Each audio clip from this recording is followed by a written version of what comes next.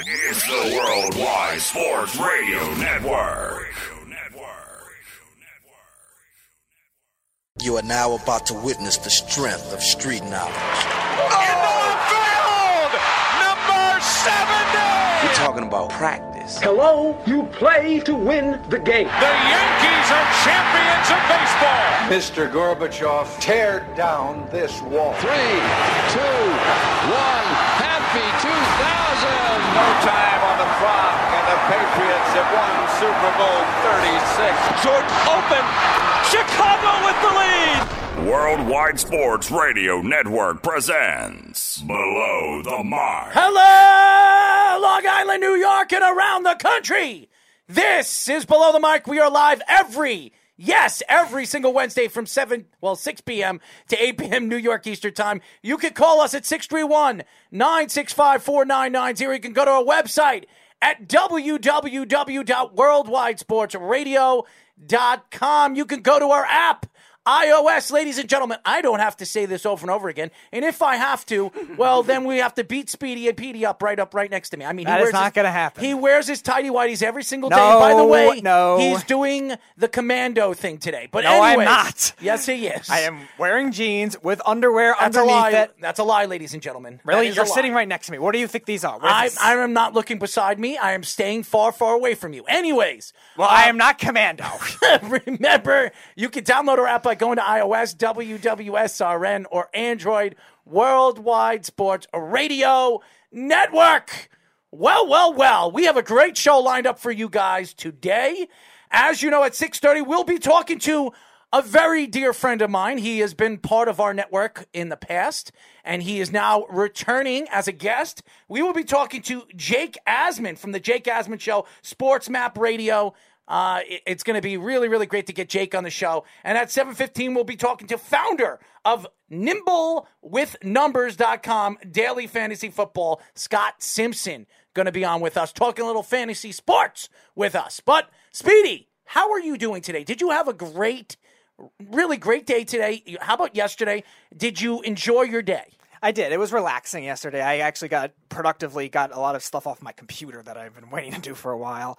Very relaxing for the most part. Today, very boring, by the way. Yeah, well, it's a regular average Tuesday. It's what it is. It's not a fun average Tuesday. It's not a fun week. It's not a fun weekend. It's not like my holiday or anything like that. I am not a dog, but I can bark if I don't want to hear you bark, and I don't want you to scare anybody away. Last time I barked when we had Terrence on the show a couple weeks ago, you were going crazy over it. Let's just say that. Well, we had dogs barking in the background. What a terrible laugh! That crow laugh. By the way, it's one of the worst laughs in really radio history. All right, what's worse, the laugh or the bark? I don't know. It would be the laugh. It would be the laugh. That's for sure. Anyways, we do this every single Wednesday, except last week because we had a very special guest. What do we call this? And we had a crazy trade with the Brooklyn Nets. That's true, too. Yes. We call this Sports and Entertainment News. Here we go. Could the Lions make a trade for Odell Beckham Jr.? Question? Answer, Speedy? I don't think that's worth it at all. They need a lot of other things more than they need Odell Beckham Jr. right now. I think it absolutely could happen. They don't have Galloway anymore. He's going to probably go to free agency. Unless they make a move for Julio Jones, that possibly could happen. A lot of teams will be interested in Julio Jones. Do the Nets have a Kyrie Irving / James Harden problem? I would say yes, they do. 2 point guards that are going to demand the ball, and only one of them can shoot the ball. So it's going to be a very, very interesting problem moving forward now that Kyrie Irving shows his face again. Two of the most ball-dominant players in the league. That's going to be a problem. Whether it's all season or not is another question, but definitely at some points. NFL rumors are news. No new COVID-19 cases among remaining NFL playoff teams. That is a great sign for the Final Four. And obviously the Super Bowl around the corner in Tampa. New York Jets should trade number 2 pick to keep building around Sam. Well, all the stories coming out, Sam Darnold might be looking for a new job because Deshaun Watson might be a name that's going to be flying over the sky as far as a Batman, but we'll call him Wattsman moving forward for the New York Jets.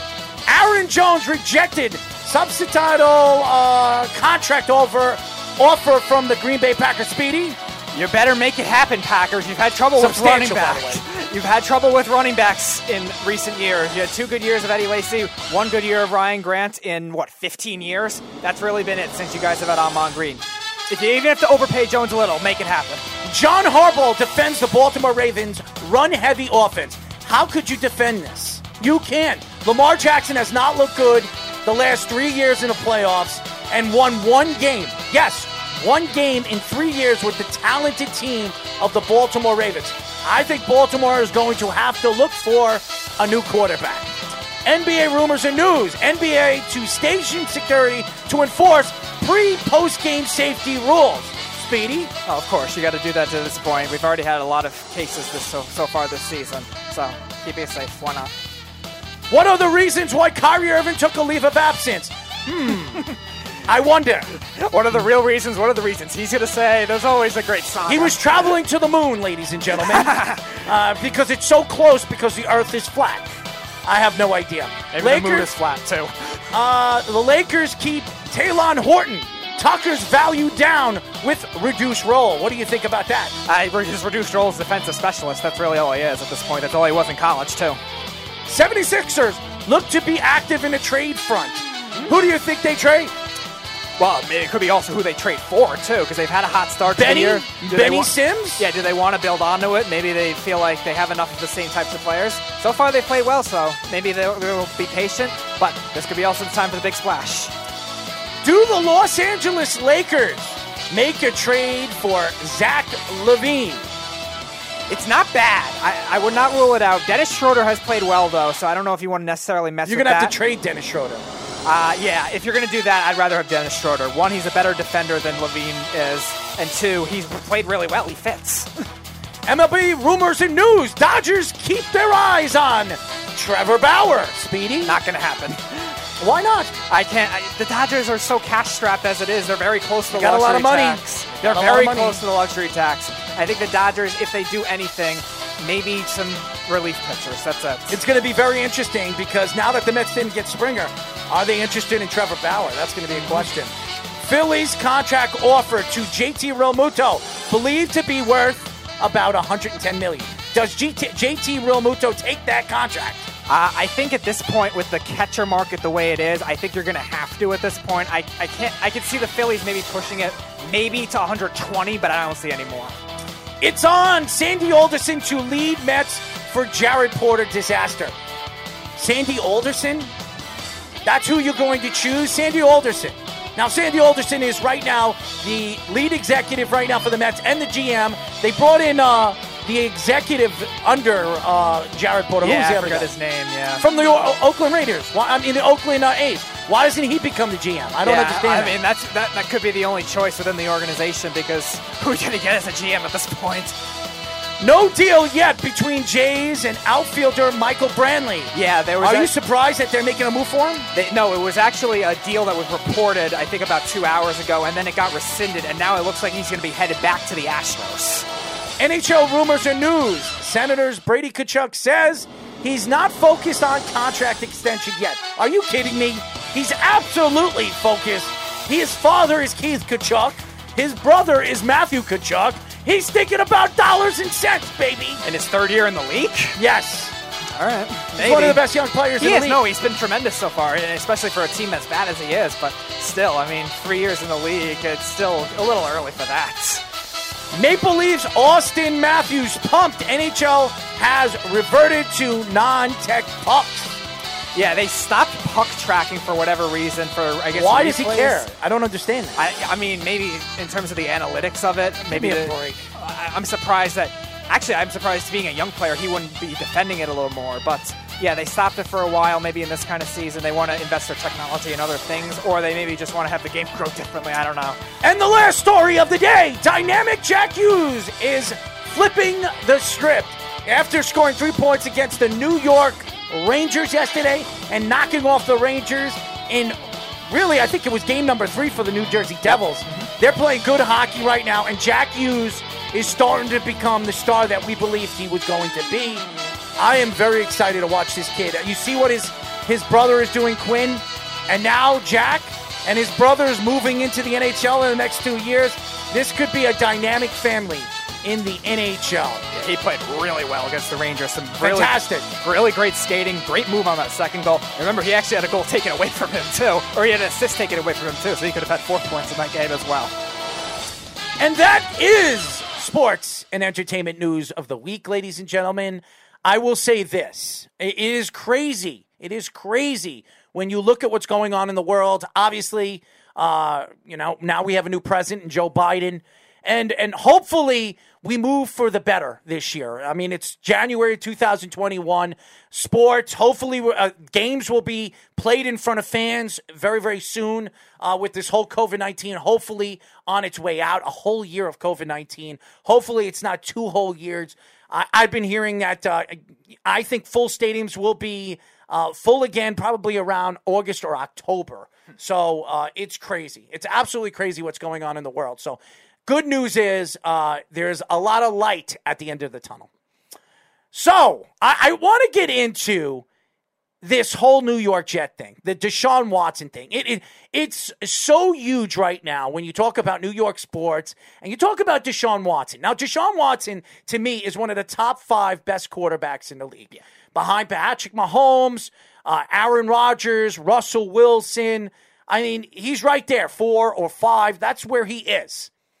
The fact right now that he wants to leave the Texans is saying a lot about the Texans organization. And the funny thing is, he's willing to go to the New York Jets, another organization that's been in the loop for a very, very long time. And what I mean by loop is this has been a bad organization, badly run organization with the Johnson family. But ever since Robert Saleh is in the picture, new coaching staff, Joe Douglas running this organization now. He is in control of this organization. It's not the Johnson family anymore. All of a sudden, you hear Richard Sherman post up Deshaun Watson in a Jets jersey, that he should go and want to go to the New York Jets. How about Robinson? The big star, Allen Robinson, the wide receiver on Chicago, who's a free agent this year, posting up a Jets uniform with Deshaun Watson in it. Mm-hmm. 2 players that are free agents this year. Richard Sherman, who's a veteran corner. The Jets need some veteran play at that position. Bringing in Robert Saleh. Richard Sherman absolutely loves Robert Saleh and thought that he should have had a job years ago. Mm-hmm. And Allen Robinson, arguably the best wide receiver on the market this offseason. I could imagine if he goes with Deshaun Watson, whether it's to the Jets or even with another team, watch out for him to be a top 5 receiver, both statistically and maybe even skill-wise. He was a top 10 receiver this year. And he's been that way his whole career with, let's see, Blake Bortles at quarterback, then it was Chad Henne, then we went to Chicago, it was Trubisky and Foles and all the garbage they had over there. I know you like Trubisky, Ben. He might be the best one they played with, but he's nowhere near Deshaun Watson. No, there's not a lot of people that are compared to Deshaun Watson. But this story is so huge. We talk about the Texan organization not going to Deshaun Watson on choosing a GM, this coaching search. There were stories coming out that he wanted Robert Saleh or Eric Bieniemy. Right. And now Eric Bieniemy, the NFL has allowed the Texans to interview Eric Bieniemy when the rules are set. After the bye week, they are not to interview any coaches until they're knocked out of the playoffs.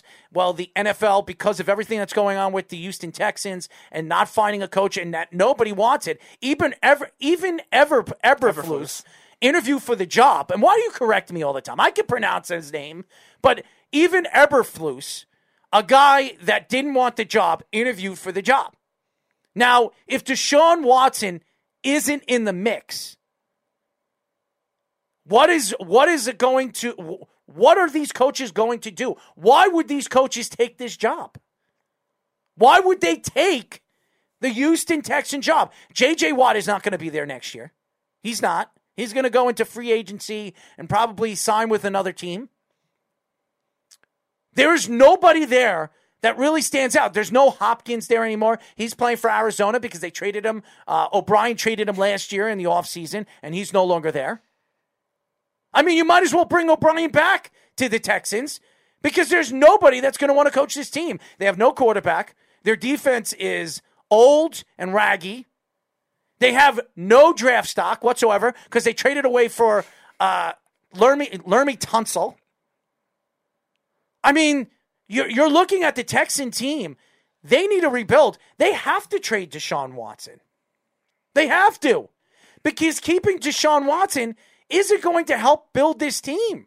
Now, at this point, in terms of getting a better coach, if they do end up having to trade Deshaun Watson, is that the right answer when they have to rebuild anyway, where they're going to have similarly lost draft picks, but at least they can get the coach and quarterback and maybe rebuild everything in the future if that's what that coach wants in particular. I don't think that's what Bieniemy wants, but maybe some other one down the line. If it's like a super young guy, maybe that's a spot where you could see a college coach end up going if he wants to rebuild a program like you saw this year with Carolina and Matt Rule. That could be something maybe a college coach should be enticed with. But I don't know where the Texans are going to go with that. If Deshaun Watson really wants out regardless, obviously you have no choice. It's so interesting. And by the way, Alex, I'll get into Don Sutton. He passed away today. One of the great one of the great known baseball names. We've talked about Don Sutton for a very, very long time. He was he was in the league for over 20 years. I mean, he's been around baseball for such a long time. Hall of Famer pitcher, one of the greatest pitchers, one of the most underrated greatest pitchers of all time. Right. We will get into Don Sutton in just a few moments.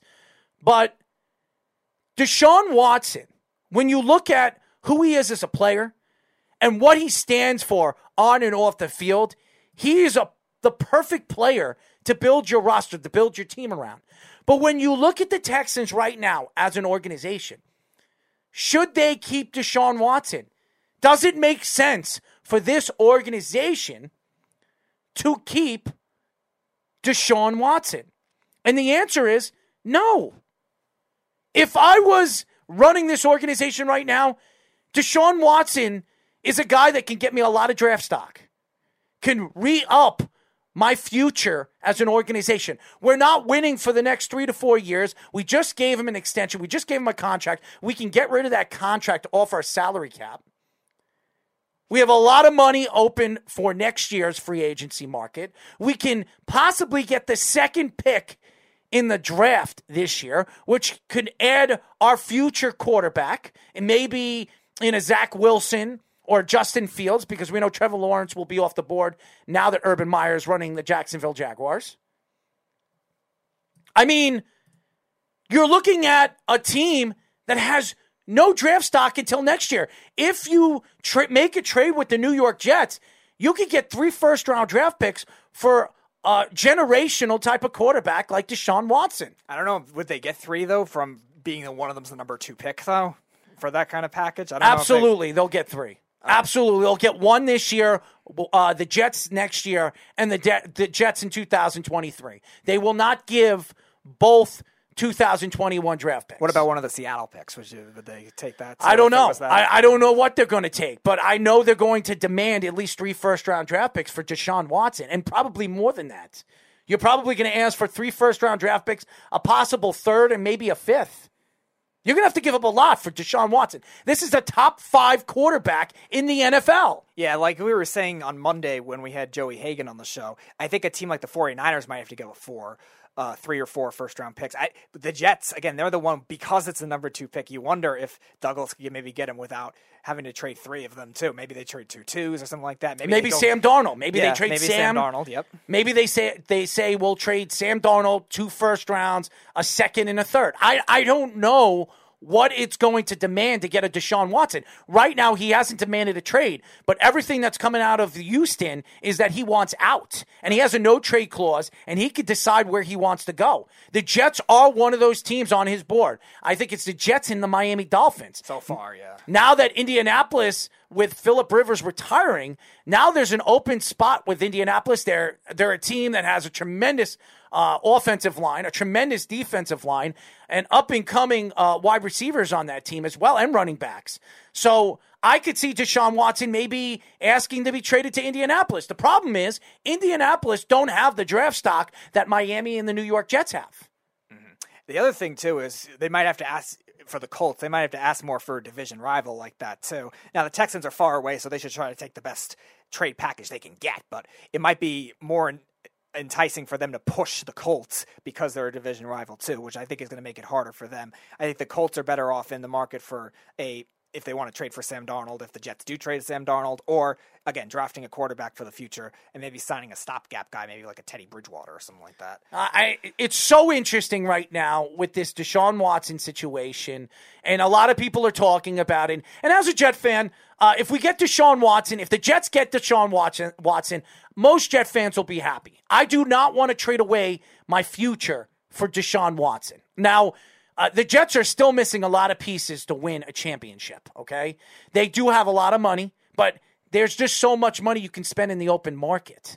And they need to keep some draft stock where they can make moves, maybe bring in another wide receiver. If you can't bring in Allen Robertson, you need to bring in a pass rusher. If you can't sign a Judon or somebody like that, you're going to have to use some of that draft stock to rebuild this organization with Robert Saleh and this coaching staff. You cannot trade it away for just Deshaun Watson.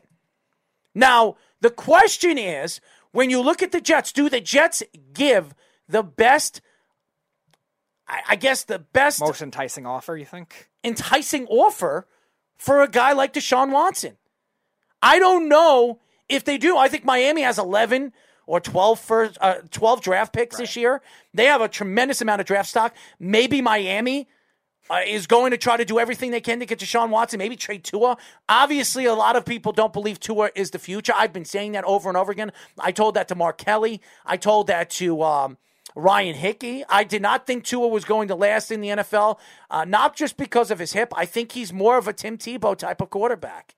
He's not an accurate quarterback. He was accurate in college, but remember, the hip is not 100%, and it never will be 100%, even though he's 21, 22 years old. That's funny. I think Jeff said that like last year. He thinks Tua's going to be the next Tim Tebow. So. Yeah, he's going to be a bust. And I think Miami knows that too. So Deshaun Watson getting the opportunity to make a move for one of the great young quarterbacks in the league, nobody would have thought in their wildest dreams a franchise quarterback would be in the open market the way it is. This could be one of the greatest trades in NFL history. This could change an organization right off the blink of an eye. That'd be funny if it was the Dolphins, just because the Texans would just get their pick back. I don't think it's going to be the Dolphins. I don't either, but I just think it could be funny. I'm thinking it's probably either going to be the Jets or the 49ers, maybe Carolina if Matt Rule really loves them, but I still see them maybe more trading up for Fields. I think it makes more sense for the Jets to make this move because they, first of all, Deshaun Watson will take his no-trade clause. So with Miami, he would. But Miami right now is ready to win right now. If they were to trade for Deshaun Watson, they're going to want 3 first-round draft picks for them and maybe 2 players on their roster right now. And I don't know if I'm willing to do that. I don't know if I'm willing to just throw away a possible championship competitive team in the very near future. So you would rather have them use that pick and just take Fields on its own or trade back or whatever the case may be with it, rather than go for Watson like that, who you know is a proven commodity?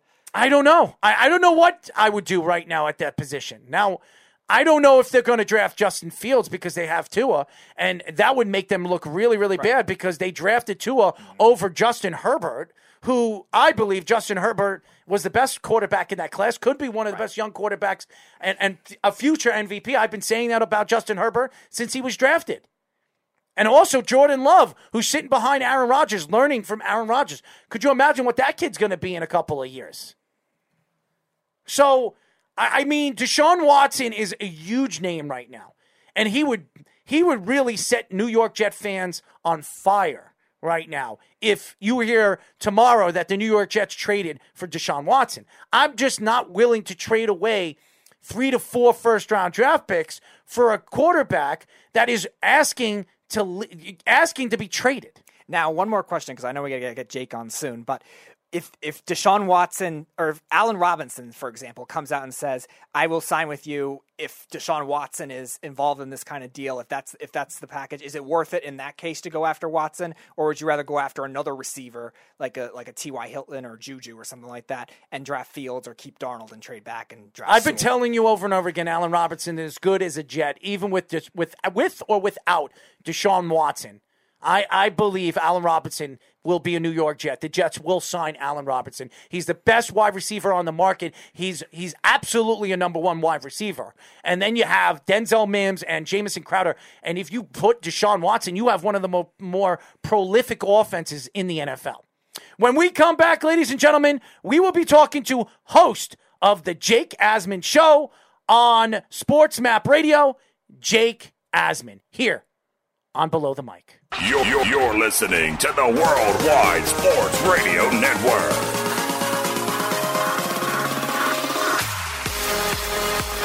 As you guys know, this is Below the Mic. We are live every single Wednesday from 6 p.m. to 8 p.m. New York Eastern Time. Remember, you can call us at 631-965-4990. You can also go to our website at www.worldwidesportsradio.com.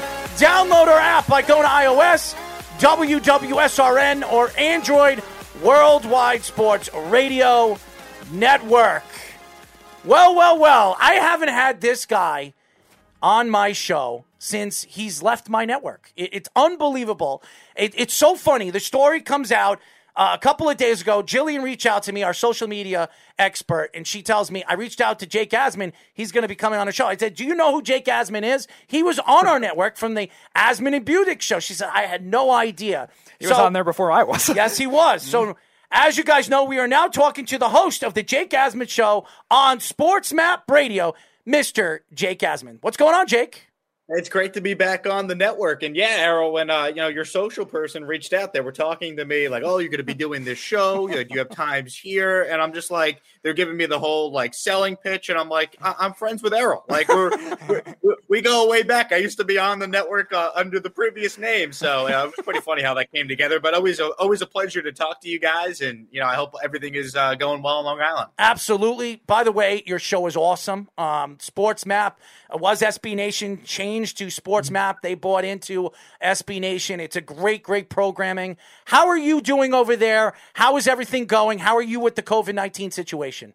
Yeah, it's interesting, right? So I was home a couple weeks ago for the holidays, and I don't want to say people here in Houston don't care about the virus because that's not true. There's just less paranoia about it. People wear masks, people are respectful. But back in New York, I mean, it was like a different planet, kind of seeing, how crazy everyone is with the mask and just kind of the overall energy and the vibe, right? So definitely a bit different. I think maybe part of that is the weather and how nice it is here, and people are still outside, and there's ways to be social while being respectful of others. So definitely very different from what you guys are dealing with on Long Island. But overall, no complaints about, being here. Things are open. Restaurants are open. So I'm just I'm glad I'm here for the pandemic rather than, being in New York, I guess is the best way to say it. Right. Well, I've been watching you on social media. I see all the nice dinners that you eat. I see your dog. I mean, you are very big when it comes to social media. I watch you on Twitter, Instagram, everything that you do. It's amazing what you're doing. By the way, we are talking to the host of the Jake Asman Show on Sports Map Radio, Jake Asman. Before we get into the Jets, because me and Jake are fans of the same teams. It's crazy. There's not many people that are Yankee, Islander, Jet, and Knicks fans, okay? Mm-hmm. There is not many. Me and Jake are actually one of very few. So what are your thoughts on the passing of Don Sutton? Yeah, very sad. Obviously, I didn't see him play. I'm not old enough to have seen him play. But, hearing from the broadcaster and seeing some of the, eulogies that have been put out there, very sad. It feels like baseball in particular over the last calendar year has just been decimated with the loss of some all-time great players, Hall of Famers, great managers. I mean, we saw Tommy Lasorda pass away just a couple of days ago, and it just seems like it's one hit after the other when it comes to, all-time great, Major League Baseball players or coaches or managers. It's just it's been sad to see. It really has been. Before we get into this whole Deshaun Watson situation, because Jet fans are jumping for joy over here in New York, they're like sizzling, the sweat coming off their their heads or whatever it's coming off of, because the story is coming out that Deshaun Watson might want to be traded. The Jets are the lead team right now because of all the draft stock. Thank you, Joe Douglas. What were your thoughts of the signing of our new coach, Robert Saleh?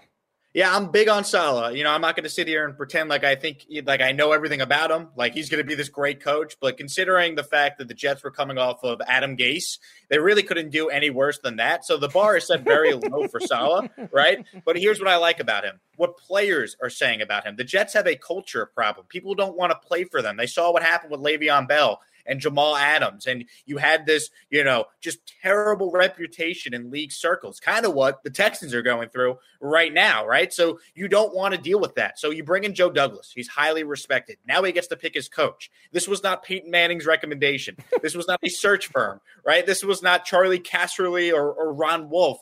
This is the football guy in Douglas making the football decision here, which is why I support it. And, I want him to hire a great staff now. I think bringing over LaFleur from the Niners is a really smart decision for the offensive coordinator role. So I'm cautiously optimistic, but I won't lie. I was optimistic about Todd Bowles 5 years ago too. So you just never know. But I hope, the difference with Bowles and Saleh is, well, one, Saleh is a better coach. And then two, the general manager is not Mike McCagnon. It's Joe Douglas, who I think most Jet fans are very high on the potential for him going forward. So you mentioned the Texans coaching search, and a lot of reports have came out that the Texans coaching search is like the worst spot to go to, they think, in the last 10, 12 years. They're not even just saying this year. So what do you think about it, like judging it from a Houston perspective? And do you think there's still hope that they could get a top coach like an Eric Bieniemy because of this? Maybe it's the last option for them, or do you think they're really going to have a tough time? Yeah, it's interesting because I don't actually think they want Bieniemy all that much. I think they put in the interview request just to placate their franchise quarterback in Deshaun Watson, just to be like, well, we're talking to your guys. See, look what we're doing. Please stay. Because it's such a complicated issue because the job in and of itself is still one of 32, and you still have a franchise quarterback. But if there's uncertainty on whether or not that guy is going to be happy and commit to you long-term, even though he signed through 2025, you're not going to want to take that job unless you get the assurance from ownership and from the player that they're both going to be there, right? That the Deshaun Watson's not going to make this an absolute mess. So I think that's what has slowed down the coaching search. I actually was talking to someone pretty connected to the whole thing earlier today. The name to watch is Leslie Frazier. I think I saw on some sports books he's 5-1. I was told that the Texans are very, very passionate about Frazier. They like the temperament. They want to kind of go with the opposite of Bill O'Brien, who was a big hothead. Leslie Frazier does bring head coaching experience. He is a minority hire, which is something that I've been told is very important to the Texans organization. So look for the name Leslie Frazier. That's my best guess who they end up hiring. We are talking to the host of the Jake Asman Show on Sports Map Radio, Jake Asman. Now, Jake, you're over there in Houston. What are people saying over there all about this whole Deshaun Watson debacle? I mean, with the organization not going to him to talk about who they're going to put into the GM position. And then all of a sudden, now the coaching, the outlandish questions on where they're going to go with the coaches. And then some of the players, the Hopkins trade, it absolutely affected Deshaun Watson this season, even though he's had a fantastic season, led the league in yards. He was one of the best quarterbacks in the league. What is the fan saying over there in Houston? People are very concerned. I mean, they've seen this team go from, 24-0 lead in the divisional round a year ago to here they are coming off a 4-12 season, an offseason in which they traded away the best wide receiver in the NFL for a bag of peanuts. So people are very concerned. They don't have draft capital. They don't have a lot of cap space. The one selling point you have as a fan is that, hey, Deshaun Watson's 25 years old. He's going to give you a chance in every game he plays, and he's that good. I mean, he led the NFL in passing yards, and they still only won 4 games. So what does that tell you about the entire makeup of the roster right now? So people are very worried about Watson. They want to make sure that the franchise quarterback stays happy. And, the number one villain in Houston sports right now is actually 2 people. It's the owner, Cal McNair, because it's on him to ultimately fix this relationship with Deshaun Watson. And the former interim general manager and before that character coach with the Patriots, Jack Easterby, who has no business being around player personnel, he did help with the hiring of Nick Caserio, but he better let Caserio just like steer the ship. And if Cal McNair, needs to get rid of Easterby to make Watson happy, then you do it. I don't care how close Easterby is with Caserio. Give Easterby a nice check, tell him to go away, because you cannot, choose between, former character coach and 25-year-old franchise quarterback, right? So the whole thing seems so silly, but that's where we are right now. A year after this team was up 24-0 in Kansas City. And if they had won that game, guys, they would have been hosting the AFC Championship game right here in Houston against the Titans, and they would have been a favorite in that game. So it just shows you how crazy the last year has been for the Houston Texan fan. That's funny because if that ended up happening, they would have played, I think, 3 times in 6 weeks or something like that. Because remember, they played 15 and 17 at the end of the year. So that would have been funny. Right. So going back to the Jets for Deshaun Watson, is that the scenario you would want the most for the New York Jets? What do you think would be realistic in terms of trading for him too? Or would you rather go after maybe somebody like Fields at number 2, keep Darnold and trade back, keep Darnold, draft Sewell? What do you think is the best scenario? The whole question pains me because anyone who's heard me over the years, I'm a huge Sam Darnold fan. I love the guy. I think that he's been failed by Todd Bowles, Jeremy Bates, Adam Gase. They've put nothing around him. I look at Sam as a guy that I still think with the right coaching, he could be an elite quarterback. I think if he goes to Indy and Frank Reich is coaching him, it's a totally different conversation. But I say all that to say he might just need a fresh start. So if they're sitting there with the 2nd overall pick, and we'll get to the Deshaun Watson part of that question in a second, if they're sitting there with the 2nd overall pick and they fall in love with one of these quarterbacks, Fields or Wilson or somebody else, if you're Joe Douglas, you didn't draft Sam Darnold. If you're Robert Saleh, he's not really your quarterback. So they could say everything they want to say now about how much they love Sam, and I'm sure that will be a major talking point at the intro press conference tomorrow. But just remember, Cliff Kingsbury said Josh Rosen's our guy. So nothing they say now really matters. I think ultimately, if they don't get Watson, which I'll get to, I think they're drafting a quarterback and they trade Sam. As far as Watson, there is no price on that guy. If they need to trade 4 ones to get him, I'm all for it. This team has 19 first-round picks or 19 total draft picks over the next 2 years. They have 4 first-rounders over the next 2 years. So if you put a package together with the 2nd overall pick 23 from Seattle, your first next year, maybe your first in 2023, whatever it takes, you do it. Well, Deshaun Watson doesn't solve all your issues. Having a top 5 quarterback that's 25 years old signed through the year 2025 certainly puts a premium on other positions, and you don't have to worry about the most important position in sports. And with all the cap space the Jets have and all the extra draft capital they still would have, even if they made a Watson trade, you're still talking about a team that potentially goes from 2 wins to 10 wins just with a couple shrewd moves and Watson being Watson. So, hell yeah, whatever it takes to get a guy that good, you do it. I'm just kind of iffy on that actually happening. I still think, gun to my head, he's playing for the Texans week 1 next year. We are talking to the host of the Jake Asman Show on Sports Map Radio, Jake Asman. Jake, I want to get into some basketball conversation. And another team over there in Houston, which you are over there talking about, James Harden. I mean, all the stories coming out over there is James Harden wanted out.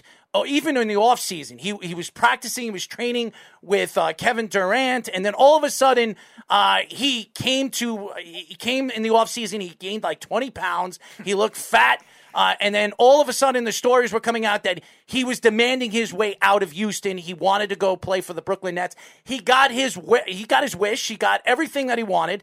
What did you think about the Nets trading for James Harden? I didn't like it. I think there's way too much risk involved with a move like this. Now, I will say this, because of Kyrie's uncertainty, I almost understand why they felt like they had to do it. I mean, it's such an indictment on Kyrie Irving, the player, that they just don't know if he's going to show up to work on a given day. Like, I understand he's dealing with some personal issues, and I'm not making light of, someone's mental health. But don't give me the mental health, tactic or the mental health excuse, and then you're partying maskless while you're away from the team, right? It's either, you're having some personal issues going on, or, you just don't want to be there. And nobody knows with Kyrie Irving. So I just think the fact that they had to make this deal is a major indictment on Irving. Look, James Harden can play. We know this. And I think the fact that he is now the number 2 on this team and Durant's clearly the number 1, that's good for the Nets' chances. I just wonder about their depth. I just wonder about Steve Nash being a rookie coach. And they basically traded the entire future for 18 months, right? You have Durant and Irving with opt-outs after their third season. Are they committed long-term? I have no idea what Kyrie Irving's doing tomorrow. So we're going to think he's here long-term, right? So I get why the Nets did it. They want to win. They're all in to win. But I think it's a pretty damn indictment on your star player in Irving that you maybe had to make this move because you don't trust him. I think that's where I kind of look at this move and go, wow, that is crazy. So moving on to the Knicks now. They hired Tom Thibodeau as their coach. Errol actually called that over a year ago in an article. Thibodeau has done a very good job so far, especially defensively with this roster. What have been some of your impressions with the Knicks under Thibodeau so far this season? I think they play hard. They play good defense. They compete every night. I don't really look at the win-loss record. I look at the effort level. I want to see young guys get better. This is not going to be a quick fix. They're not going to just magically, be the Nets overnight. But how did the Nets do what they did? They built a young core up. They had the assets. They were an attractive place to play. And then ultimately, they traded it all away to get Harden. But they built the core in place first to put themselves in position where stars would want to go there, right? So I think the Knicks are on the path to trying to do something similar. You want to see RJ Barrett continue to develop. You want to see Mitchell Robinson continue to develop. Can they get something from, Kevin Knox? Do they have something maybe here with Julius Randle? Is he finally going to reach his potential with the coaching that they're giving him? So these are things that I'm watching, and I'm optimistic about the Knicks. Look, they're not a championship contender. We all understand that, but they play hard. I think Thibodeau's a really good coach, and a lot of people were like, oh, would he be able to develop a young core? I think the answer so far is yes. Guys are getting better. Guys are competing, and where effort level in the NBA is kind of, subjective on given nights, if the Knicks just play hard every night, they're going to be in a lot of games and have a chance to steal a lot of games, especially on the road when there's barely any fans. So the Knicks might actually end up being a lot better than any of us thought because they play hard and they're well coached. Quickly, let's get into some baseball conversation. What were your thoughts with the Francisco Lindor trade? And were you excited, because I know you're a Yankee fan, when the Yankees landed back DJ LeMahieu and obviously signed $11 million contract for 1 year, Corey Kluber? No issue with the Kluber contract, 1 year, kind of prove-it deal, low risk, potentially high reward. I do think the Yankees need more pitching. Maybe that comes in the trade market. I think, that's rather obvious. But, the division is weaker with the Rays losing Snell and Morton. And the Blue Jays, everyone's going nuts about the Blue Jays. Yeah, they have a really good offense, but their number one starter right now is Hyun-Jin Ryu, and you couldn't even name me the rest of their rotation, right? So I don't really care about Toronto at this point. As far as LeMahieu, no-brainer. I never for a second thought the Yankees were ever going to let this guy go. Name me the player the Yankees actually wanted that they let walk. You could say, oh, well, Robinson Cano. They didn't really want Robinson Cano. They made a competitive offer 7 years, but they were not going to budge and go 10 like the Mariners did. How's that working out, by the way? So I think ultimately the Yankees did what they had to do with LeMahieu and took a flyer on Kluber. As far as Lindor, what's the risk, right? You didn't really have to give up that much. Carlos Carrasco was a throw-in that deal. So I think, Sandy Alderson made a great deal there. And you obviously don't make that move unless you plan to sign Lindor, long-term. So the Mets will work out a contract between now and I'm sure spring training. And, they're going to have a superstar player, to kind of be the face of their offense going forward, which I think if you're a Met fan, you should be really excited about that trade. All right. Last for me. What are your impressions so far of the New York hockey teams and just the start of this NHL season, this 56-game season? I miss fans. Yeah, that's honestly what I miss the most. It's weird watching Ranger and Islander games at Madison Square Garden. There's nobody there. Or watching, the Isles game against the Bruins yesterday or 2 days ago, whenever that was, and there's no one at the barn, right? So it's weird. I think the teams that are well coached, that have togetherness, that have chemistry, are going to be the ones that succeed early on because this is so new. And the fact that the Islanders have the best coach in hockey and they have such a veteran group that's been playing together for years now, I think they're at a huge advantage early on.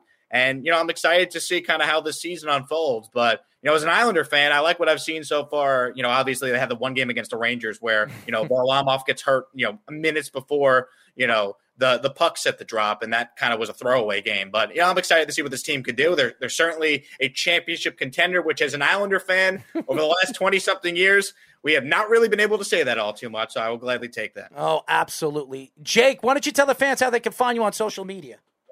Twitter and Instagram at Jake Asman. It's just my name. Well, I've been watching you, man. I'm so happy. I'm so excited for you and what you're doing in Houston. Keep up the good work, and we'll talk to you soon, my friend. Guys, great to be on with you. Love seeing the show pop up on the Twitter feed. I always try to tune in when I can, or on Facebook. You guys have this thing everywhere. So, continued success. I miss driving out there every morning and doing the show and moving from this office to that office. It was kind of like a radio adventure for those that year we were with you guys. So I certainly miss it. Absolutely. Tell Dan I said hello to, and Anthony. Absolutely. Thanks, guys. Jake Asman, ladies and gentlemen, as you guys know, if you haven't checked out his show, Sports Map Radio, he has a great show, the Jake Asman Show. Great host. So, and he's been very, very successful. So, I've been very excited to watch this kid just develop into the almost into the player, but into the analyst and the broadcaster that he is today. So how about the timing of all this too? With the Harden to the Nets last week, Houston, New York connection. Now Watson potentially rumored to the Jets. Could you imagine? What are the odds of that? James Harden goes to the Brooklyn Nets, and now you're talking about Deshaun Watson, two of their biggest superstars going to New York. Cleveland, I'm reading what Cleveland said. Kyrie is using his platform for the wrong reasons. We know. It's so funny because we talk about basketball all the time. We talk about what's going on with James Harden in the Brooklyn Nets, but we don't really talk about the New York Knicks. It's really, and that's what I love about what's going on with the Knicks. Everything is quiet with the Knicks. Tom Thibodeau is coaching. They're listening. They're working. They're figuring things out as a team. They're playing team defense. When was the last time you saw the New York Knicks play team defense? Not in my lifetime. I mean, seriously, it was the 90s, the late 90s with the New York Knicks. And now all of a sudden you're seeing them playing team defense. You're seeing Julius Randle become a star right in front of our eyes. You're talking about a guy that was a throwaway from the LA Lakers when they traded him to the Pelicans, his development with the Pelicans, and then all of a sudden getting traded to the New York Knicks and then signing the New York Knicks contract. He's been fantastic for the Knicks. The Knicks fans should be very excited for the future of what RJ Barrett looks like.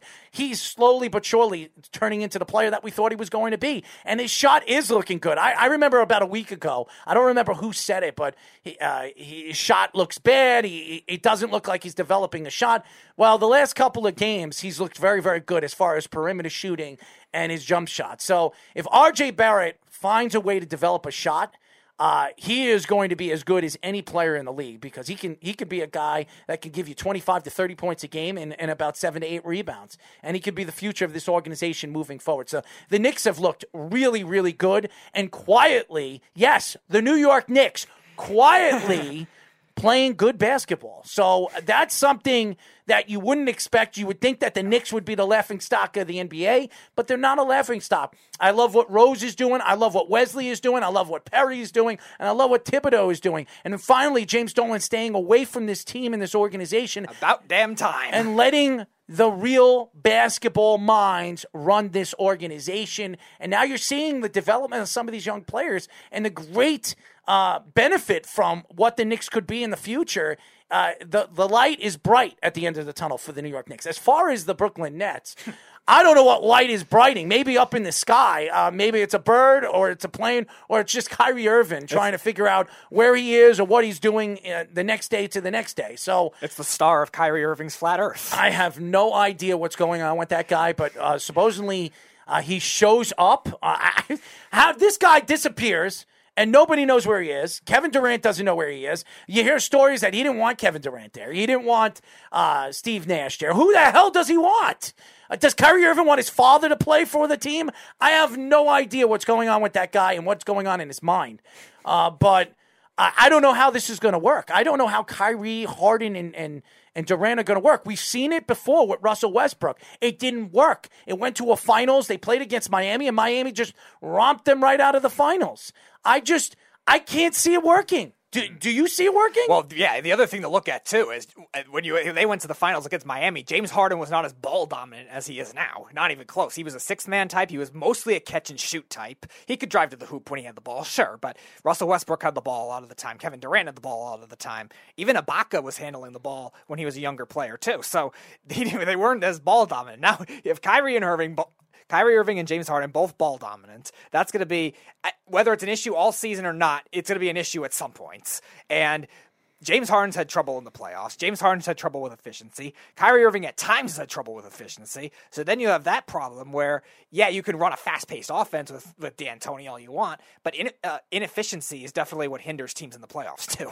It's just absolutely incredible when you think of the Brooklyn Nets. The Brooklyn Nets were the talk of the town 2 years ago with Kenny Atkinson, the development of some of these young players, Karis LeVert, Jared Allen, and you have a base of good young players you can build your team around. And now all of a sudden you're bringing Kevin Durant, you're bringing Kyrie Irving, and this team is completely washed away. I mean, all the young talent that they had, the building and all the draft stock that they had after trading it away to the Boston Celtics all those years with Billy King, and Billy King still doesn't have a job. Now Sean Marks is sitting on the same throne as Billy King did. Now, if these three players don't work well together and don't win a championship together, and you trade away your future, Sean Marks could be fired by next year. I think if Sean Marks does end up leaving the Nets or gets fired by the Nets, the only shot after this that he's going to have is going to be a small market team that is not likely to attract these big superstar free agents or make those trades for it because, right, we saw what he could do when he was building the team with second round and undrafted picks. Yeah, he did a nice job. Give him credit. If that's the kind of team that you're looking for if you're a small market team, okay. But if it's going to be a big market team and you know there's a chance to get free agents, he'll probably get fired right away in that case. It's unbelievable. It really is. Who would have thought that the Brooklyn Nets would be the laughing stock right now of the NBA? With the Kyrie Irving situation, no control over Kyrie Irving, the NBA fining him $50,000, the NBA fighting him because he didn't want to talk to the press, he didn't want to speak to the press all season long. Now all of a sudden he disappears out of thin air, he goes to parties, he's hanging out on a party bus with no mask, and then all of a sudden it shows up after James Harden gets traded for practically the whole organization, and now you're going to battle with three players, three stars, three ball dominant players that are going. There's only one basketball on the court, and they're going to want to shoot the ball. So I am so out of whack of what's going to happen to the Brooklyn Nets if this team all of a sudden just falls completely on their face. I really do. Carl says Kyrie said he needed time to reset. Come on, man. I am teaching students both in classrooms and virtually at the same time. Step it up, Kyrie. That's what Carl says. Carl, I hope you're not the only one bashing Kyrie for that, because I'm sure there's a lot of people doing the same things. Because, yeah, an NBA player should not have that kind of issue. I mean, yeah, mental health is mental health, and if there is something seriously wrong with it, obviously that's a big. I don't think he has mental health. Right, we've also seen Kyrie Irving also say weird things too. I don't think he has any mental health. I don't think there's any mental health issues.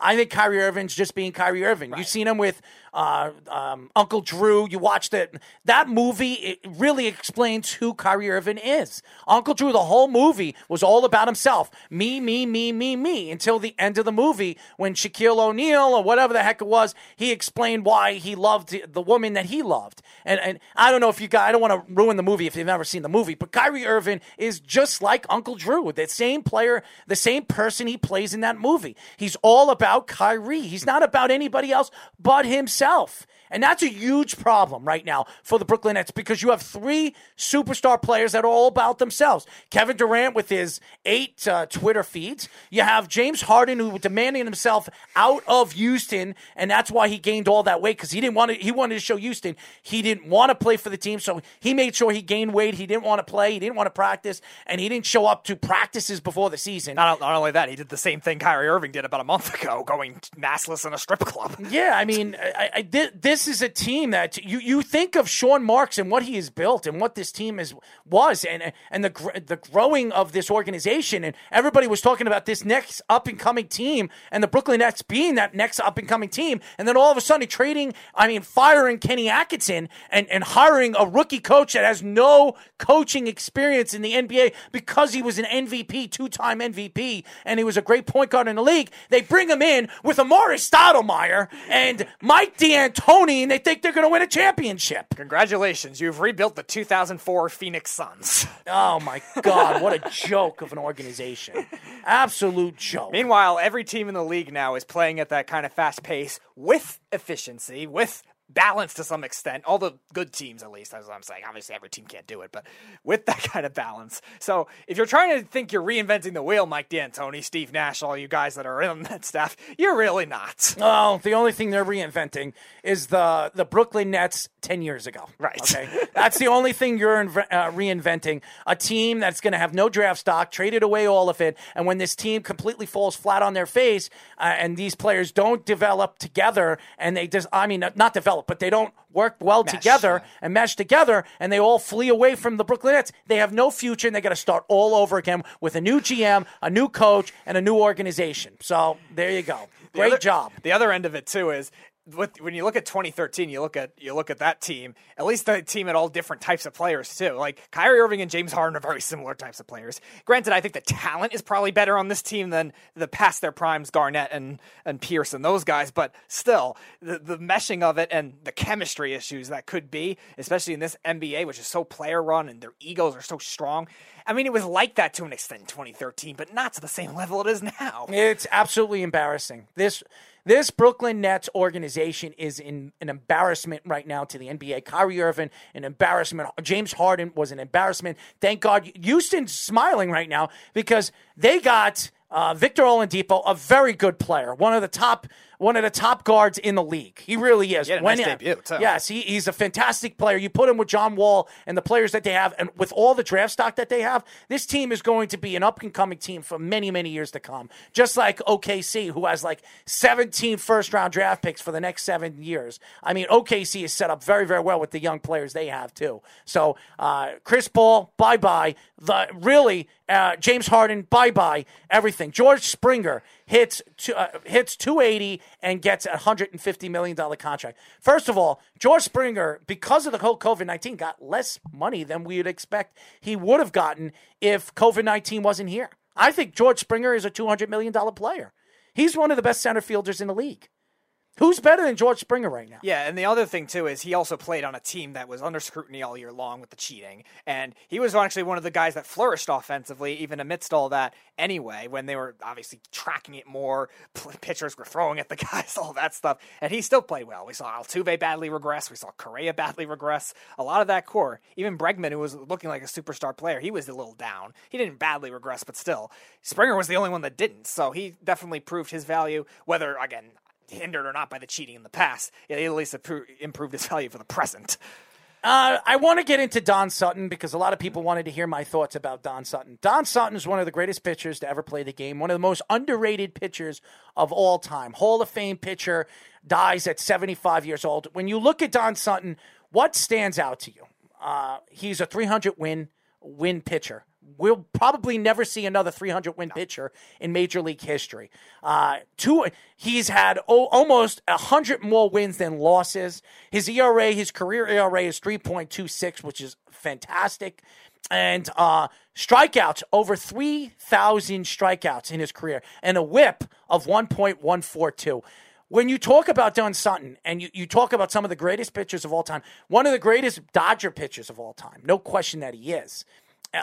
It's not only when you look at how he stands out. This is a guy who was in American League.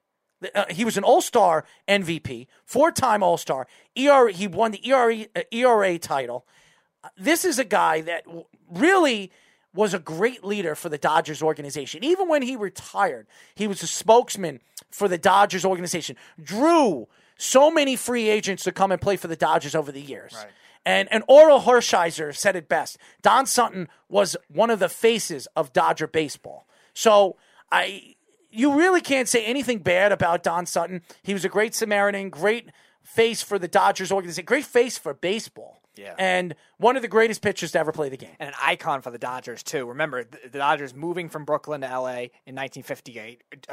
Don Sutton starting right around that time, I think right after the 66 World Series, when Koufax was the dominant guy. He became the dominant guy after that. He really was that icon, and he lasted all the way into the 80s with that 81 World Series team. And this is a team in the Dodgers, like we were mentioning with Koufax, with Hershiser, Don Drysdale. This is a team with a rich pitching history, but he was an icon with great longevity, like you were saying, great influence, great clubhouse guy, really, for that team. And he pitched in a lot of different ways. He pitched in two different styles of pitching, two different eras of pitching. And you're right, they lured in free agents. early in the free agency process in 1973 when it all started, and the rules changed for baseball. He really did a great job really putting LA as that baseball city, in addition to obviously being a big NBA city already and stuff like that. So, yeah, he definitely will be missed. An icon. He's been in a lot of the Dodger games, too. You see him in the crowd all the time. He really is an icon, both on and off the field for them. And Carl was saying 58 shutouts. How many pitchers had 58 shutouts in their career? He had 58 shutouts and never missed a start in 22 years. Who would have thought that? When you talk about pitchers, Tommy John surgery, shoulder problems, this guy pitched 22 years without missing a start. An incredible career, incredible life. Don Sutton dies at the age of 75.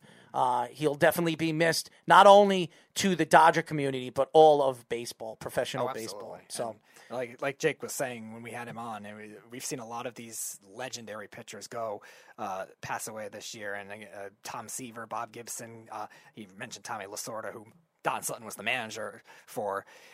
We've seen a lot of them this year. These are just icons of baseball, and Don Sutton was definitely one of them too, with how long he played in the league and the influence he really had to the Dodgers. Absolutely. Before we go to break, and we're going to have our second guest, we will be talking to founder of NibbleWithNumbers.com, daily fantasy football, Scott Simpson. I do want to go into the NFL and this coming weekend, and we are not going to make our picks until the weekend crunch. Speedy, what game stands out to you out of both these games? I think what's interesting is with the Chiefs and the Bills in particular, some of the matchup advantages that we don't know about, because these two teams are very similarly built. The Chiefs and the Bills both have great quarterback play. They both have great receiver play across the board. Running games are questionable for both teams. O-lines are both above average. They're very, very similar. Now, the Bills have a little more talent on defense than the Chiefs do, so that'll definitely be interesting.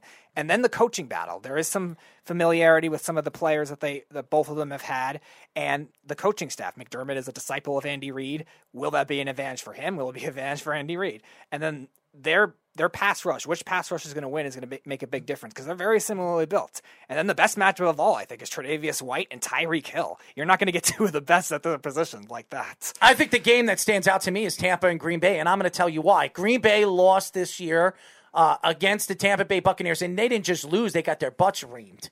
They really did. And Aaron Rodgers had his worst game against Tampa's defense. Will Aaron Rodgers, and remember, it was in Tampa, it wasn't in Green Bay, it's going to be a cold, cold night, but remember, Brady has played in those cold, cold nights, and we've seen it in Denver, we've also seen it in New England. But this is not going to be a home game. This is a home game for Green Bay. This is a huge game for Aaron Rodgers, because Aaron Rodgers, who for years has not been compared to Tom Brady, because everybody says Tom Brady has won all these titles. Aaron Rodgers has been the best quarterback in the league for the last 7-8 years. It hands down the most talented quarterback, and I do still believe he'll go down as one of the greatest, if not the greatest quarterback, all-around quarterback we've ever seen. The talent that this guy has, a tremendous. What he did against the Rams, shredding the Rams last week, the best defense in the league, knocking around Aaron Donald, and that secondary the way he did, the Jalen Ramsey couldn't do anything against him. It was absolutely incredible. And Aaron Rodgers, this really sets who Aaron Rodgers is as a player. If Aaron Rodgers could win 2 Super Bowls and bring another championship home to Green Bay, I'm sorry, I'm going to take Aaron Rodgers over Tom Brady any day. Any day. The only reason why right now people would not take Aaron Rodgers over Tom Brady is because Aaron Rodgers has won 1 championship to Tom Brady's 6. Not only that, he started a little later too, so he's obviously going to be behind in the process when it comes to looking at statistics, looking at career accomplishments, and also the NFC. We all know the parity of the NFC is a lot stronger than the parity of the AFC. Now, the AFC's gotten a little better, obviously, the last couple of years with new teams finally getting into the mold. We saw the Browns make the playoffs this year. The Bills are now in the AFC Championship game, but still, the NFC's had more parity. So that's the other end of it when you look at comparing those two as well. Rodgers has time if he has good longevity to catch up. If Brady he's retires. Not a washed-up quarterback like Drew Brees. No. Drew Brees going into that game, he wasn't Drew Brees. We all know. Michael Thomas didn't touch the ball at all in that game. And the only time that he aired the ball to Michael Thomas, there was an interception and eventually turned into a touchdown. Right. So we already know that this isn't Drew Brees. Aaron Rodgers is at the top of his game. He's at the prime of his career. And what he is doing has been absolutely miraculous. This is the MVP of the league. And if Tom Brady has another 199-yard game, 13 for 35, they don't stand a chance. Tom Brady is going to have to throw at least 350 yards in this game. He's going to have at least 3 to 4 touchdowns in this game. and they're going to have to run the ball if they have any chance against the Green Bay Packers. If they don't do that, there is no way in hell they're going to beat this Green Bay Packer team the way they're playing defensively and the way Aaron Rodgers is playing absolutely unbelievably the way he has been playing the last couple of weeks. Offensively for Tampa, they have to do a good job of maneuvering the receivers off of Jair Alexander. You saw them do that with Lattimore, switch off to different guys. And obviously Lattimore shadows Evans most of the time anyway, but they have to move it off Jair Alexander because there's a big drop-off between him and the next best corner and Kevin King. And then for the Packers, they have to make sure that their safeties could be able to guard those tight ends because that's going to make a big difference. We know about the run defense. We say it over and over again. They have to stop the run. But the safety play with Savage, with Amos, with a lot of those guys have to stop those tight ends. And Arians has to use the tight ends more than he normally does, too, because that's a matchup they can expose, especially if Carlton Davis plays as well as he did against Michael Thomas, against Devontae Adams. I don't see that happening, but they have to be prepared for that. It's going to be a really, really fun week and weekend when it comes to sports. And really, football, this is the best time is wild card. The divisional series were fun to watch, but this is the battle of the best teams. We talk about some of the best. I wanted the Saints I want to see Drew Brees win one more championship and ride off to the sunset like Peyton Manning. It's not going to happen this year. I think Drew Brees is going to retire. He did not look good in the divisional series. Yeah. But this is Aaron Rodgers. If Aaron Rodgers wants to make his mark and he wants to really put Tom Brady in his place, this is the game to prove it. Go play your game. Go put Tom Brady in his place and ride off to the sunset into the Super Bowl and win your second championship. That's what we want to see. And you have a chance to possibly play Patrick Mahomes or a future star quarterback. Well, he is a star quarterback now in Josh Allen. This is going to be a good weekend for football on Sunday. Four of the best teams in the league, two of the best games we're going to see this year. Yeah, so. And I think as well, it'll be interesting with Tampa. The pressure, could they actually get a Super Bowl in their home stadium? How much pressure will that put on them? First time ever. Yeah. Could you imagine the that? Vikings were and close. Of course, Tom Brady. Of course, Tom Brady would be the one to do that. The Vikings were close 3 years ago. Then they got blown out by the Eagles. So I'll have to see if the Buccaneers will have similar luck. I can't imagine Tampa getting blown out, but the Packers playing at home in the cold, that's definitely a huge advantage for them. Even though Brady doesn't normally struggle in the cold, like you were saying with Denver, it's more the altitude with Denver, but it's still going to be a lot of learning experience for a lot of the teams that play the young players that play mostly in the South. It's going to be really, really fun to watch the battle of the defense to the offenses. And also, this Green Bay Packer team, they're very strong in the middle. They're very strong at getting to the quarterback in the middle, something that Tom Brady has problems, a.k.a. the New York Giants. This is a team that can get at you in the middle. They're not an edge rushing team. They're a middle rushing team. That's what they do. The two Smiths, they love getting at you in the middle of the field. And you know that Tom Brady, he forces the ball when he gets scared. This could be a fun game to watch. And we already know Tampa has already beaten Green Bay this year. And they didn't just beat them. They smashed them.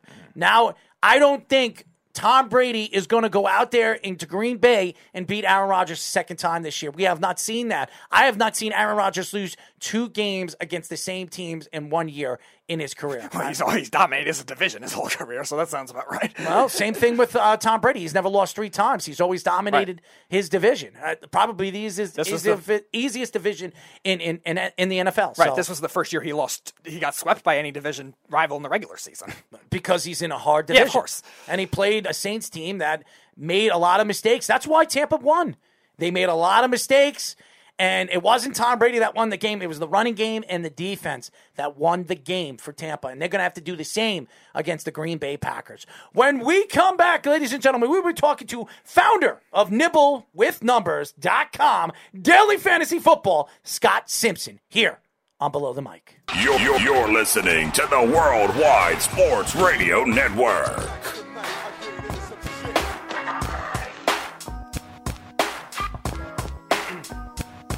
Whoa!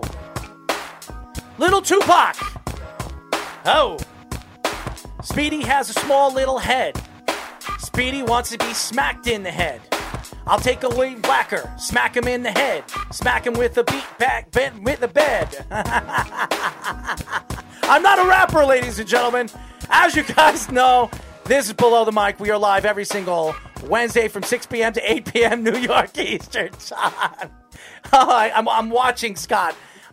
You could call us at 631-965-4990. Download our app by going to iOS, WWSRN, or Android, Worldwide Sports Radio Network. Well, our second guest of the day, Very excited to get this guy on the show. We are now talking to the founder of NibbleWithNumbers.com, daily fantasy football, Scott Simpson. What's going on, Scott? So do we all get to smack Speedy around? Is that something? Is that how it works? If you want to come on, Scott, you don't want to do that. Oh man, if you want to have some fun, you could just come over here. You know, if you want to have an autograph signing, Speedy actually has his tidy whities with his name on it. No, I don't. Yes, he does. Don't listen to him. Yes, he has it for masks. So now you can wear his tidy whities for masks. Nice, like sleepaway camp, but not forced. You know. So Scott, how are you and your family doing with this pandemic? You know, it's been a hell of a year over here at the Simpson family. I've got a lovely wife named Rose. I got 2 daughters. My daughter, early January of last year, was diagnosed with leukemia. And so from leukemia into the pandemic, you know, it was a hell of a year. Good news is everybody's healthy. My daughter's more healthy now than when she was last year when we didn't know she was sick. Now that we know she's sick, it's gone. The cancer is gone. So now she just has to keep going through the treatment. And she's got a 91% survival rate, and she's back to her ornery self. And so, pray that continues. But we're doing well over here, ready to start 2021 with a new, ready-to-go vision. And I'm excited to be on your show and talk football. You're getting me hyped, man, talking about Brady versus Aaron Rodgers. Like, this might be one of the greatest quarterback matchups. We had Brady and Manning all the time, and that left, and Manning retired. I mean, this is going to be epic. And then we have young guns. You know, with Patrick Mahomes is cleared. Apparently, he's good to go. Him and Josh Allen. So the oldsters versus the young guns, man. This is my second favorite weekend. Last weekend was my favorite, just because you got 8 games or maybe even 6 games the first week. I don't know. I love it all. So excited to be here, obviously. Oh, I'm happy that you're here. We are now talking to the founder of NibbleWithNumbers.com, daily fantasy football, Scott Simpson. Scott, tell us a little bit about your company and what made you develop and build a company like Nibbles with Numbers.com. So, you know, last year, I'm an educator, and I've been an evaluator of new teachers, and I was spending a lot of time last year writing, like 80 hours a week writing for my job, you know, observing teachers, writing about it, formalized reports. It was crushing my soul. So in the middle of October, I just sat down on a Friday night, and I love fantasy football so much, and DFS particularly, that I just bought a website. I started writing one night. I called it my shot in the dark. I said, I'm just doing this for me. I said, I'm not getting paid. I am exposing my process for how I do daily fantasy, just so I can learn from because life is a turbine, you know, you just keep going and going. And so it was my journal, really. And then last year, that was where it started. And then come this year, you know, I'm rolling out 3 podcasts a week. I got a writer, Bo_McBigtime on Twitter. Follow him. He has an 87% head-to-head record this year, wow. Which means when he goes up against somebody, and he's beaten me a bunch of times too, he's taking a lot of my money. I'm part of that 87%. He is fire. He writes for me 2 articles a week.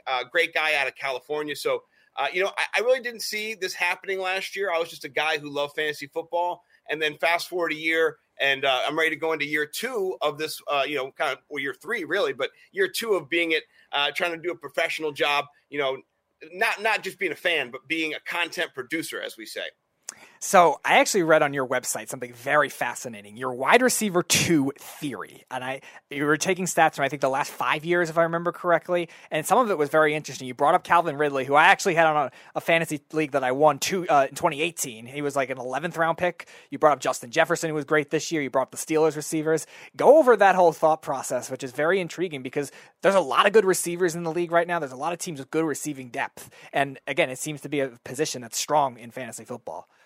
Yeah, so last year during the offseason, it might have been, you know, I in the article, I kind of quote the tweet, so I'm not sure when it was, but JJ Zacharyson asked for, and he's the head guy over at Yahoo. He does FanDuel. He's incredible. I love JJ.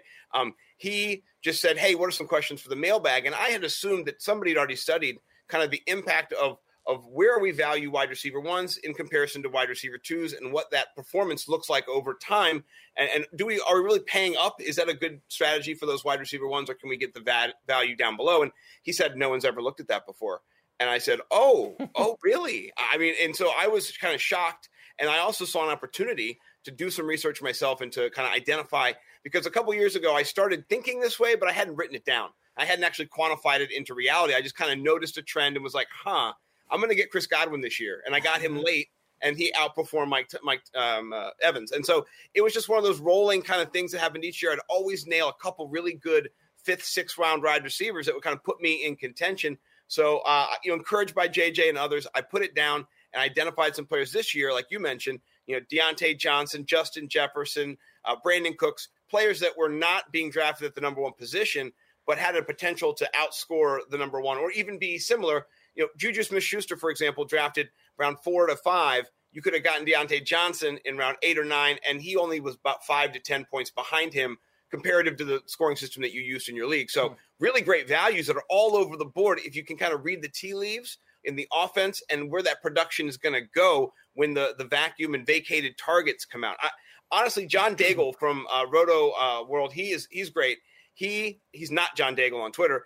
He actually, he produces just the data each year of where all those vacated targets are going. So when players move off of teams, where the action is, and what team should see the most regression of targets or the most available targets. So that kind of was the basis for where I looked at the opportunities for players this year. And Stephon Diggs leaving to go to the Buffalo Bills is a huge opportunity for whoever stepped in. I didn't think it was going to be Johnson or BB or any of those guys. They drafted Justin Jefferson in the first round to be that. Took him a couple weeks, but man, did he come through. And I loved him this year. I didn't have him on enough teams because I didn't get into the Justin Jefferson early enough. But man, he's incredible. So we are talking to the founder of NibbleWithNumbers.com, daily fantasy football, Scott Simpson. Scott, so when you look at fantasy, and fantasy has changed football, it's really changed sports. When you talk about, as a sports fan, we were talking about this on Monday.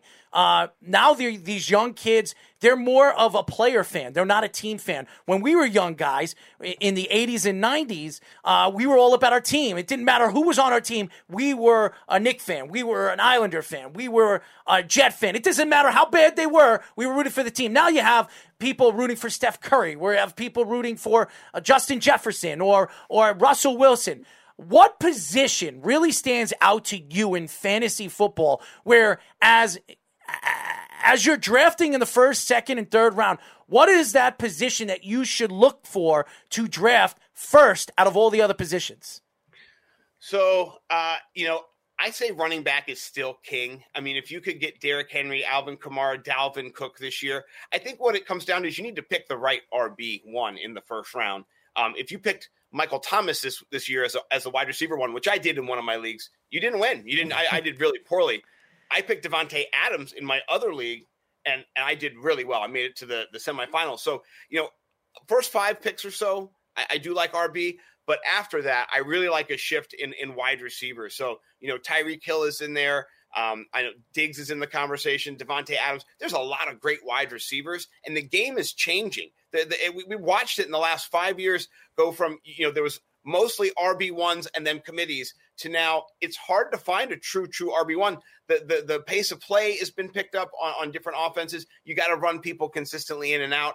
It's not just grinded football. It's awesome, but wide receivers are definitely creeping up on the back end of that first round. Don't be surprised if it's not.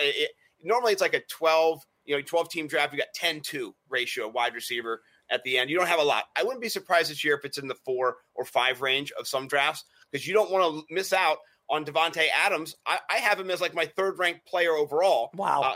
He's ridiculous. Mm-hmm. He's so much better than anybody else. And I'm scared for Sean Murphy-Bunting or for anybody else who thinks they're going to go up against him this week and kind of feel swole and big. He went up last week against an injured Michael Thomas. We found out, wouldn't even have played. He just wanted to do it for Drew Brees. His ankles are all messed up. So, I don't, Devontae Adams, that's the guy I want on my team next year, honestly, out of everybody. It's funny you brought up the early running backs because I actually had the worst luck with that this year with McCaffrey in one league and Saquon in the other. So it backfired in that case, but I still made the playoffs with Devontae Adams, like you were saying, in that one of those leagues. So it's interesting you brought that up. So sticking with the running backs just as a whole, the depth of it, the strategy of it with the running backs, we saw a lot of platoons this year, a lot of teams that they had rookie running backs that kind of emerged later in the season, fringe running backs that we didn't know what they were going to be like. Do you think this year was definitely, in terms of a strategy perspective, one where you really had to pile up the running backs early, not necessarily early in terms of stars, but even in terms of depth? And do you think that would be carrying over into next season where a lot of the rookie running backs are even getting phased out, not even being first-round picks in the real NFL? Yeah. I mean, I think you saw what happened with CEH when we had an amazing offense that had an opportunity for a starting running back position. You know, the Davis Maddock overcorrect couldn't have been heavier. People just lurch forward to grab him so early. He went 5th in one of the leagues I was in. That's a killer. Like, that crushes you. So I think what we've seen is rookie running backs take a little bit of time to maturate and to get into. I mean, it was last couple of years at least. You know, we've seen. With Miles Sanders, he was banged up this year, terrible experience this year. But the year before, he didn't come on until late. You saw Akers come on late. Jonathan Taylor, the back half of the season, he was coming on. We've seen a pattern now where just NFL life in general is tricky for rookies to get involved with. And so for them to be able to be the running back where you have to know blitz pickup, you need to know the A gap, you need to know if a cross dog's coming, you have to know everything about kind of what your position, and they're not ready for it yet. So I do think we're going to see more committees and trends, but if you can hold on to those players and kind of survive redraft, so maybe stocking up on a couple extra RBs on the back end in those situations, the James Robinsons of the world, the kind of unknowns, you're going to be able to position yourself to have more assets. I don't draft a kicker or a defense in my draft. I'll walk out of a 16-round draft with 7 wide receivers, 7 running backs, a quarterback, and a tight end, and then I'll stash somebody because somebody will get hurt. And so I've got most of the running backs that I'm trying to get in those rounds. But that's just my own strategy that I use against my league to take all the players. You can do it too. We are talking to the founder of NimbleWithNumbers.com, Daily Fantasy Football, Scott Simpson. Scott, I want to know your opinion on what's going on with the Houston Texans. We've been talking about it. It's been the talk of the town with Deshaun Watson. Do you believe that Deshaun Watson is on his way out? Do you think that the Texans can figure out how to keep him there and keep him happy? Or do you think he's going somewhere? And if he does go somewhere, where do you have him going? Oh man, I have a sneaking suspicion that the Texans organization, is McNair family who runs them, they don't know what they're doing, honestly. I mean, they just don't. And so they abdicated their power to Bill O'Brien, which makes sense. He's the coach. That it's kind of like when you date someone or you marry someone and you're like, hey, we're just going to stay in the basement for like 6 months to get going. We're going to get it started. And then 3 years later, they're like, hey, listen, I'm putting a pool in your backyard, and my friends are coming over for a barbecue. And don't you look at Speedy in the face. Don't look at him in the face, So it's just they didn't really think about that. You need to have a strong general manager in an organization when you don't know what you're doing, and you're not a football pedigreed family who's been doing it for a long time. And so I don't think they had that, and that is where they suffered, and they were led astray. And getting rid of DeAndre Hopkins because of not being a faithful married person, like what? Like, are we living in 1827? Does he need like a Scarlet A or something? Like, what in the world? Like, it's pedantic thinking, honestly. And you're seeing the fruit of that in an organization that's got an amazing quarterback, top 4 quarterback in the league, could be one of the best, if handled the right way. I'd love to see him come to the East Coast, honestly. I've seen Pittsburgh, people just begging for him to come to Pittsburgh. I've seen the Jets. I want to see what the situation is over there now. The culture is there. Adam Gase was just such a train wreck. I don't know, how the well's been poisoned, or if everyone over there is just so excited to be released of him that they're like, we're going to perform now. Because Sam Darnold's not the answer. No offense, Sammy, but you've had your try. I think somebody else. So if Deshaun landed there, he could definitely be a star running around New York. But I don't have any dogs in the fight. We talked earlier. You guys kind of mentioned fandom. I grew up a Washington Redskins fan at the time, not anymore. Washington football team now. But I grew up when I'm 42 in April, and I've been watching since I was 6. April what? April 5th. Mine's April 29th, so there you go. Well, April's a great month, man. It's just a nice, beautiful time of the year. Spring's coming back. But anyway, I digress. My grandma made me watch the Super Bowl when I was 5 or 4, and I watched the Washington football team now lose to the Raiders and get crushed. She was a Raiders fan here in D.C. She loved the Raiders. And after that, I became a fan of football. I'd never seen it before. My dad didn't care to show it to me, did whatever. But I fell in love. I never missed a Sunday really after that since I was 5 or 6. And, when the Washington football team, I went to the games, I would go and sit. We had seats in the early 2000s. Dan Snyder is such a terrible owner and such a bad person that my soul just was like, I can't. This is bad. You treat people badly. You are bad. You produce bad products. It's something that made me sick. So 2014, I just quit. After they messed up RG3, I said, I'm done. This is not. I'm not going to watch them do this anymore. And so I just like let it go. And since then, I've been all fantasy. And so I love players too, but I love teams like that. Like right now, I love these two teams, Tampa and Green Bay. I love them. Like I love all their different players. I want to see, like you said, Jerry Alexander. How's he going to match up? Is he going to go up against Godwin? Is he going to be moved over and take Evans out of the play? What's it going to be? What's this chess game going to look like between offensive coordinator and defense coordinator Tom Brady on the field? It's going to be great. I think personally that Tom Brady is washed. Mm-hmm. So. I agree too. I'm not a big Brady guy, but he's got a running game. And last time they faced off, they ran for over 150 yards. And so if they can do that, if they can kind of control the clock and control the game, Brady can dink and dunk a touchdown to Gronk here and there, or a slant to Godwin who stumbles into the end zone. He can do that, but I just don't. I don't see him crushing them over the top. I don't see them doing that in this game. Scotty Miller might be a little bit of a threat, but I see this game being more them trying to control it on the ground. You don't want to get into a gunslinging match with Aaron Rodgers. Like, that's not what you want to do, honestly. In Lambeau and frigid conditions, I don't think so. Yeah, so you're mentioning a lot of the matchups that are very interesting, both with that and also the AFC Championship game. And you have a main focus in daily fantasy. So what are some of the players, maybe some breakout players that you could see in these championship rounds? Because a lot of times in the championship game, it's not the expected players that you think would do well. You look at the Eagles and they blow out the Vikings like 5 different receivers or something called a touchdown. You saw last year with the 49ers with Raheem Mostert coming out of nowhere and rushing for 181 yards. So who do you think could be some of those maybe potential sleeper breakouts this year that if you're playing daily fantasy, you would want?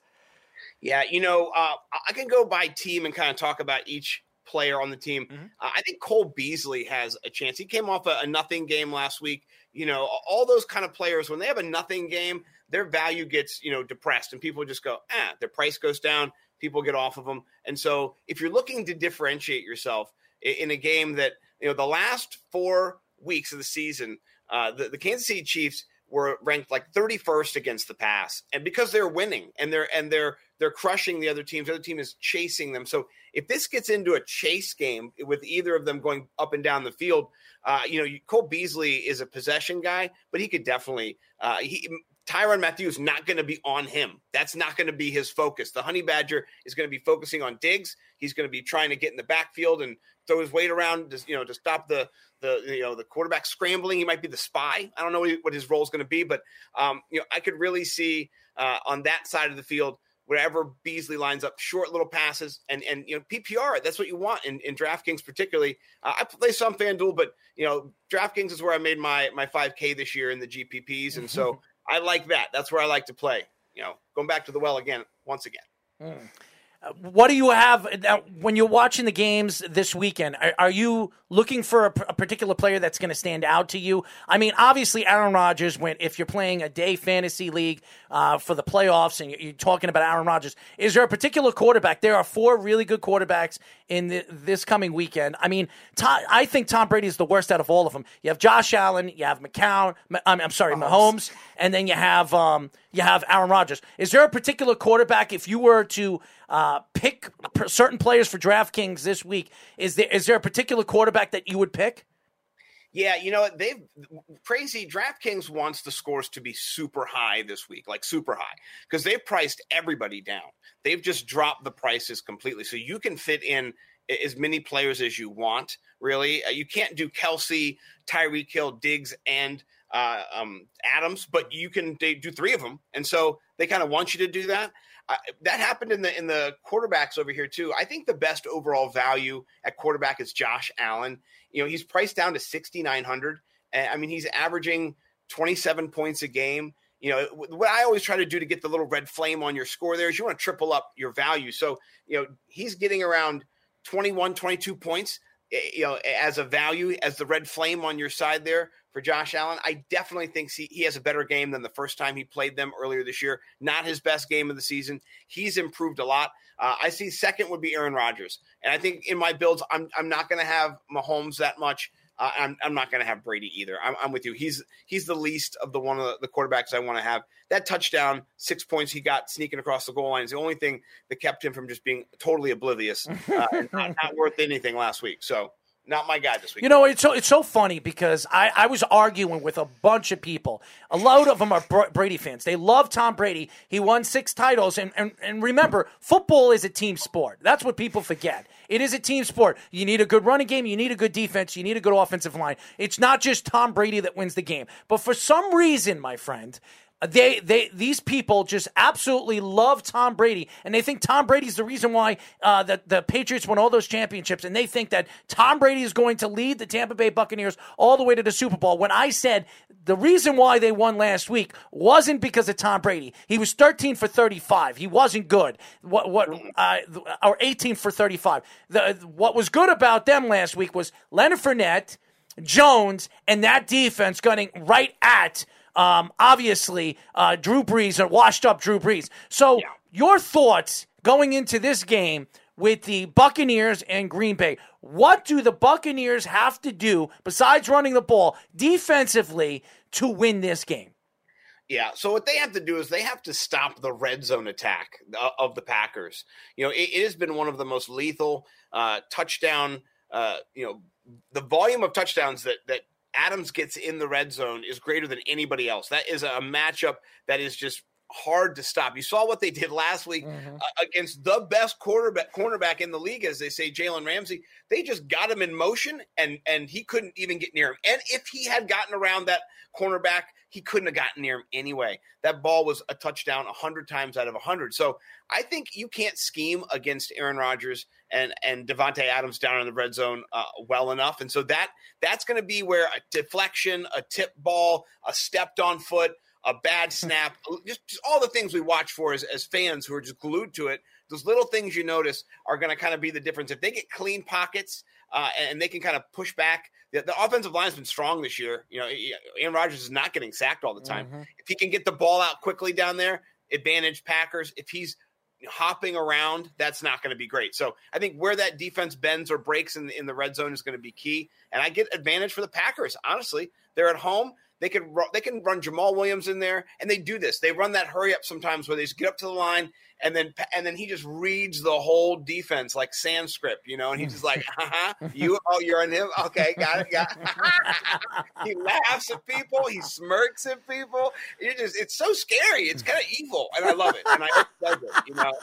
He does it all day long, and that's just how I feel, so. Some of the other intriguing matchups which are interesting are the tight ends. We talked about the quarterbacks earlier. How would you value them from DFS?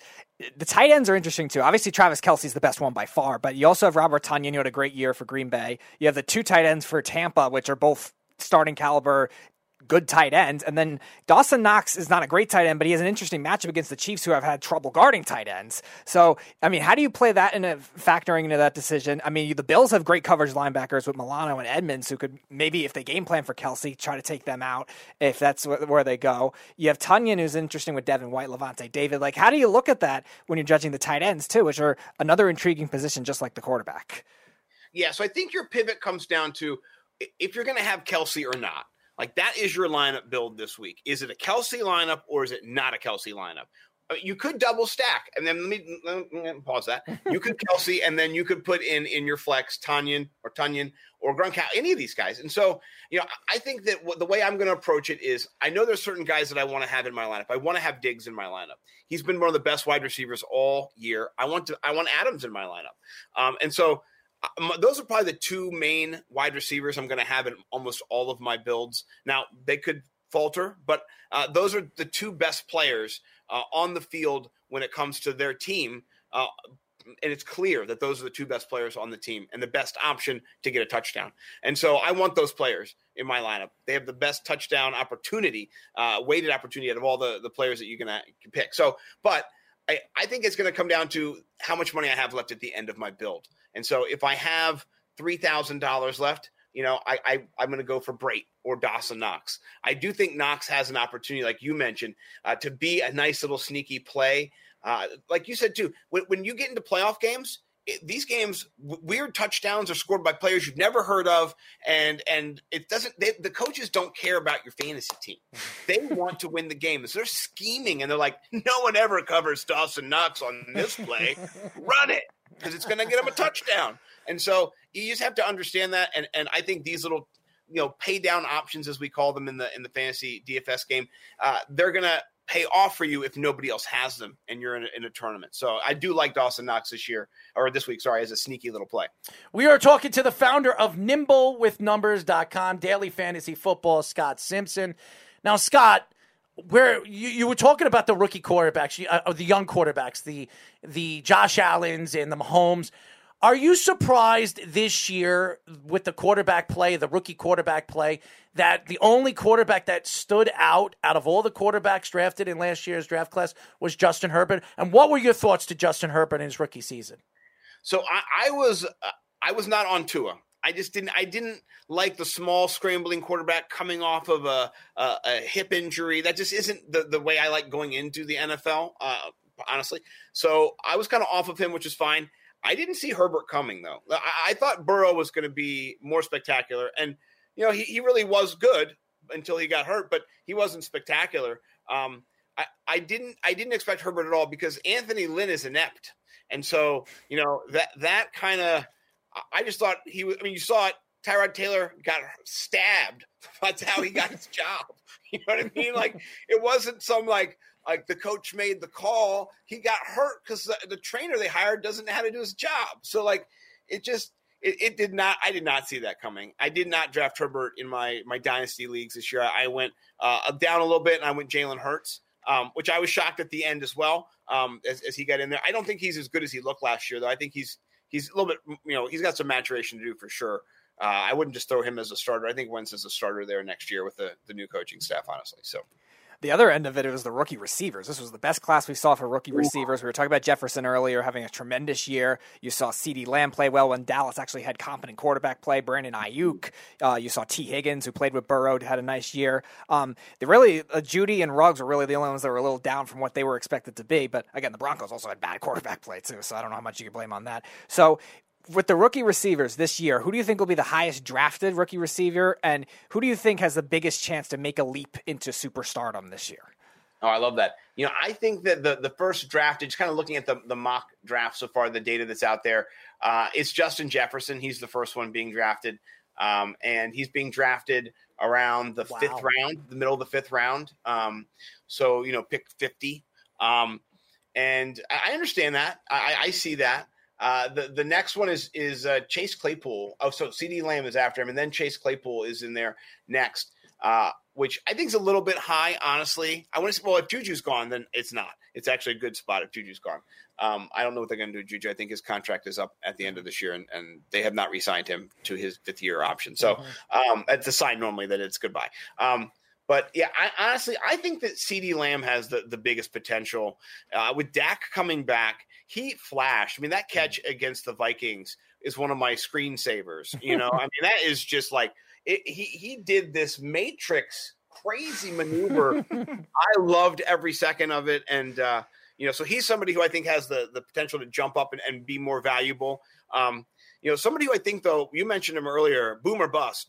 Jerry Jeudy, man. That guy was lightning, or he was a stiff breeze blowing the cloud away. It was definitive. You saw his talent, you saw his skill, and it's scary when you see it. Then you don't see it again and again and again for a long time, and it's really a scheme, and it's also an offensive, quarterback's ability to successfully operate the offense. And like you said, Drew Lock is not successful right now. He's not doing a great job of mastering the offense. So if they had a competent quarterback, Jerry Jeudy could be fire. I mean, it really could be. So that's something just to watch and see what the Broncos do. I don't know what their situation is like, but they didn't make the playoffs. They were terrible this year, and they had great offensive weapons. So, the quarterback was the issue. And the injuries too. I understand it happens, but it's a short lifespan for a quarterback. You don't get that many chances. This is year 2. He's going into year 3 next year.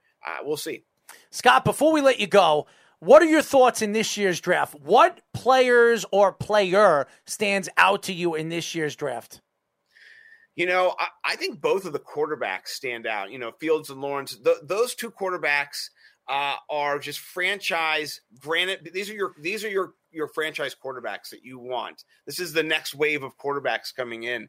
I'm interested to see what happens. The draft is. I'm never great at picking the draft. I always think it's going to go one way, and then it goes a totally. I had no idea that San Diego was going to do what they did and how it all went down. It's always interesting. So, but I'm excited to see Trevor Lawrence. That defense is terrible.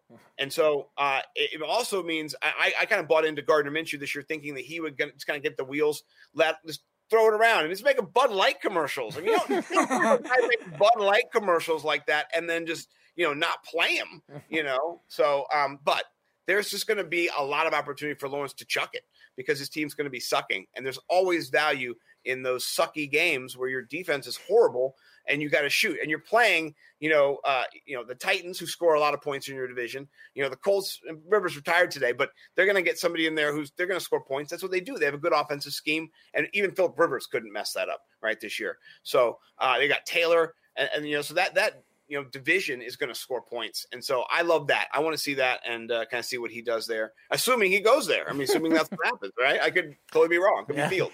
I had that same theory on Jacksonville this year, and I drafted DJ Chark pretty high, and I was let down. So if I do draft him this year, I hope you're right.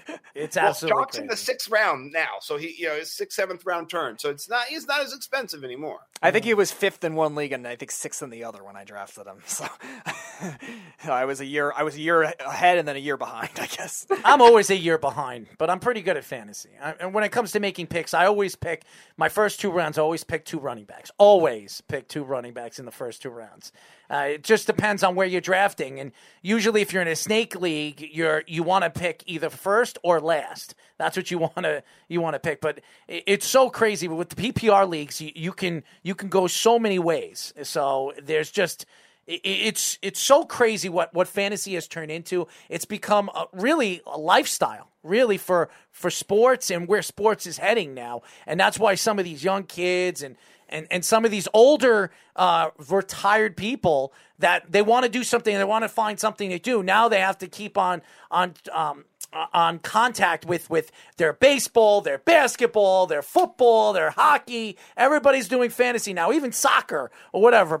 European football, they have fantasy now. So it's absolutely incredible. And that's why having you on the show and really talking about Nimble with Numbers and what you're doing right now with fantasy, guys, you have to check out Nimble with Numbers. Go to Nimbles, NIMBLEWTITH.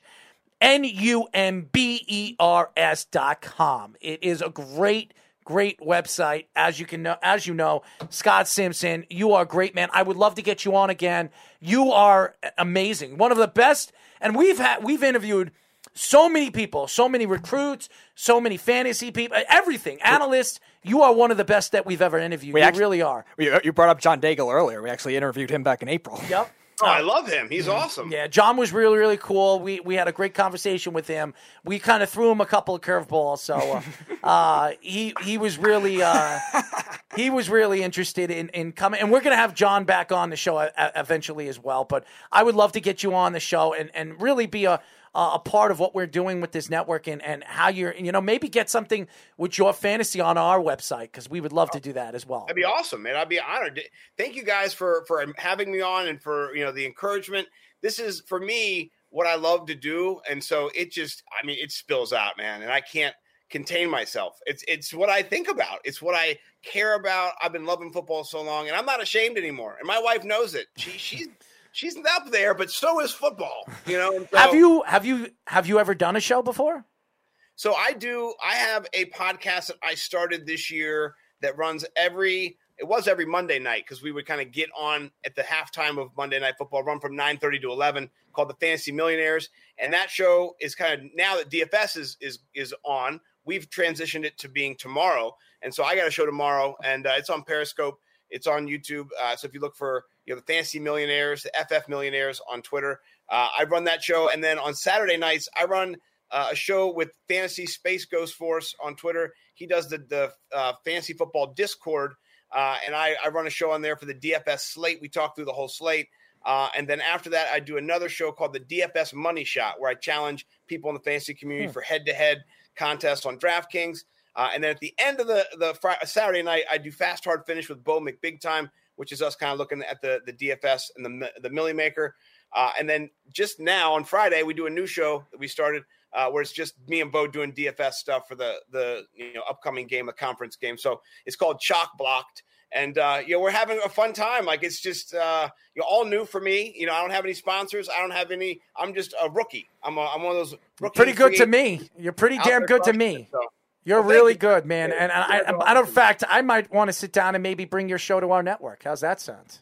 Dude, that'd be incredible, man. I'd be honored to be able to talk with you about that. That's awesome. Absolutely. Why don't you tell the fans how they can find you on social media?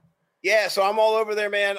My Twitter is NimbleWNumbers. On Twitter, you can find me at NimbleWNumbers.com. You can find my writer, Bo, at Bo_McBigTime. He writes for me every week. He's on my website at Bo Knows. And then I'm also at thefantasymillionaires.com or FF Millionaires on Twitter. So I appreciate it. You guys are awesome, and I'd love to come on again and talk sports. This is like a perfect day. I get to talk sports with guys. I live in a family of girls. I love ladies. Shout out a female vice president. I'm honored. Great, yes. But talk to the men about football is just something special for me. So I don't have any men here. It's just me. I'm by myself. Well, we'll definitely talk, because I would love to bring you on our network. You have a tremendous ability, and really what you talk about, you give me more insight of why I should play fantasy even more. So I really appreciate you joining us, and definitely we'll be in touch.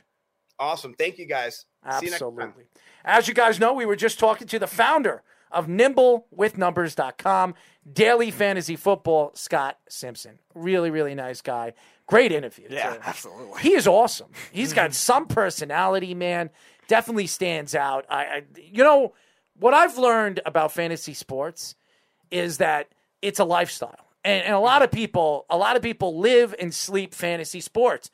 I know a 65-year-old man that plays in 6 football fantasy leagues throughout the year. And he plays in baseball, he plays in tooth baseball, he plays in hockey fantasy, basketball fantasy. You can live playing fantasy playing fantasy sports and make money and enjoy it. And these retired young men or gentlemen or whatever you want to call them, especially Mr. Tidy Whitey Man ourselves right over here, Speedy Petey, who, if he's not doing editing or doing the stuff that he does on our network, he is playing fantasy sports. Yeah, I think I had 5 teams last year. I only had 2 this year, but I had 5 teams last year. I think there was a year I had 6. My brother this year actually had 8 at one point.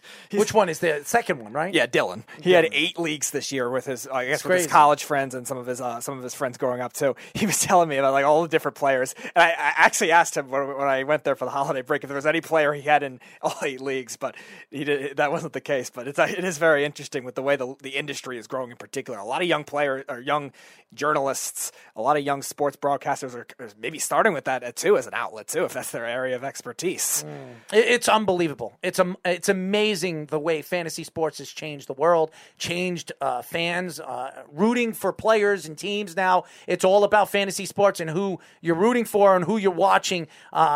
If your players are actually playing good or if your players are sucking it up. We've seen it over and over again all season long. And players that like Michael Thomas, who was one of the best wide receivers last year, with injuries this year, and with Drew Brees, a washed-up quarterback, and Taysom Hill and Jameis Winston, he's not as prolific as he was last year with a healthy Drew Brees. So it's going to be very interesting. Michael Thomas wanted to be traded. You heard that in the middle of the season that he didn't want to be with the Saints. Maybe he's a guy that might stand out to be traded in the offseason. So. It's interesting because remember Kamara was also in that same boat for a while because he had a big was expecting a big contract and the Saints didn't pay him right away. And that was actually the reason I took Saquon over him. But I was considering taking Kamara over Saquon if he didn't have the trade rumors because I think his value obviously for fantasy would have dropped if he was traded. But obviously he got signed and that league turned out to be not good. Well, that's it for our show, ladies and gentlemen. I want to thank Jake.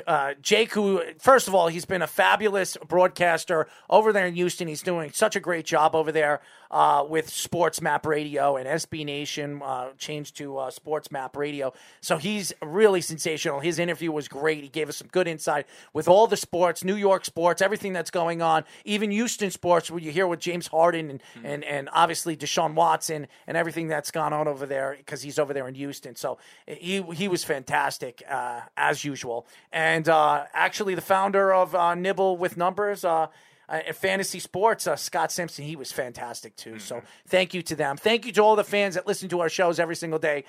Tomorrow, the Ryan Hickey Show at 9 o'clock in the morning. Stay tuned for all the shows in our lineup.